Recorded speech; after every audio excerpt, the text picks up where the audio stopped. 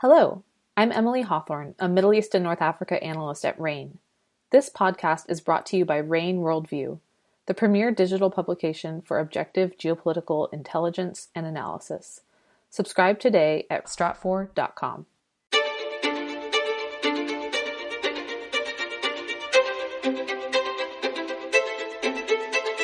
Welcome to RAIN's Essential Geopolitics podcast. I'm Emily Donahue. Thanks for joining us.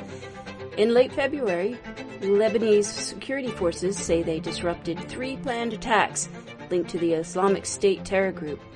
The targets were Shiite religious sites in the southern suburbs of Beirut.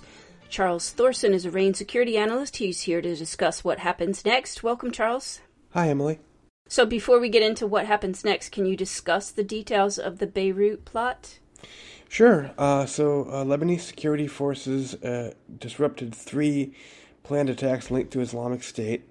The Lebanese Interior Minister stated that the Islamic State cell involved in the attack was based in a Palestinian refugee camp and planned to conduct 3 suicide bomb and shooting attacks targeting 3 separate religious Shiite sites in Beirut southern suburbs. The targets included 2 religious compounds and an unspecified religious site.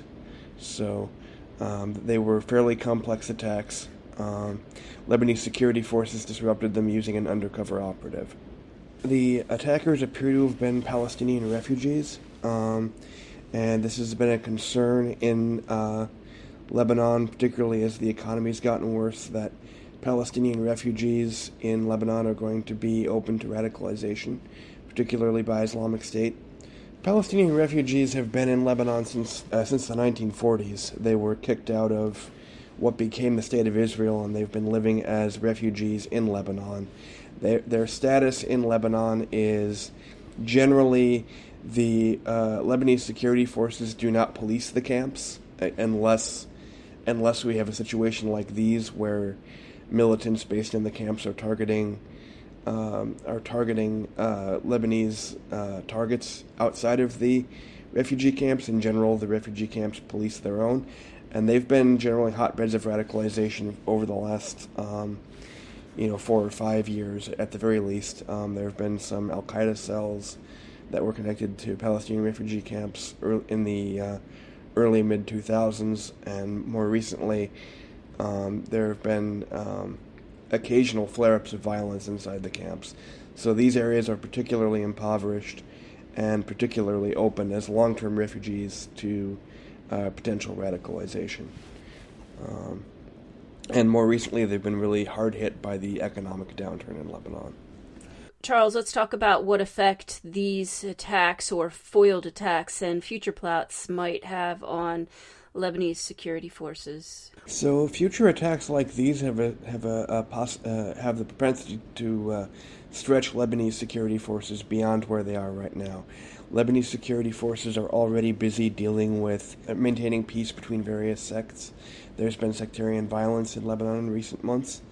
Lebanese security forces are also busy dealing with protests and other kinds of demonstrations and other dealing with facing other security challenges in Lebanon. So more plots like these could stretch Lebanese security forces further, and make them less resilient and less able to deal with other sectarian developments as they arise. So speaking of that downturn, how would a successful IS attack, should it happen, impact sectarian strife that already exists in Lebanon? Potential Islamic State attack could have very significant consequences for sectarian strife in Lebanon, particularly if it's an attack along the lines of what we saw in 2015 when Islamic State conducted a very serious attack in Beirut southern suburbs, which killed, I believe, over 80 Shiite worshippers. It could potentially spark a backlash from Hezbollah, which is the guardian of the Shiites in Lebanon, and spark a sectarian retaliation against Sunnis in Lebanon. So that could escalate or lead to an escalatory cycle of sectarian violence in Lebanon. And is RAIN watching for this eventuality? Yes, we are. Particularly looking for more foiled attacks to get a sense of was this a single Islamic State cell, or are there more? To what extent are there other cells operating in Lebanon? Charles Thorson is a global security analyst with RAIN. RAIN Worldview offers objective security threat intelligence covering the global landscape. You can subscribe today at strat4.com. Right now we have an excellent subscription price. Go to strat4.com for details. I'm Emily Donahue. Thanks for listening.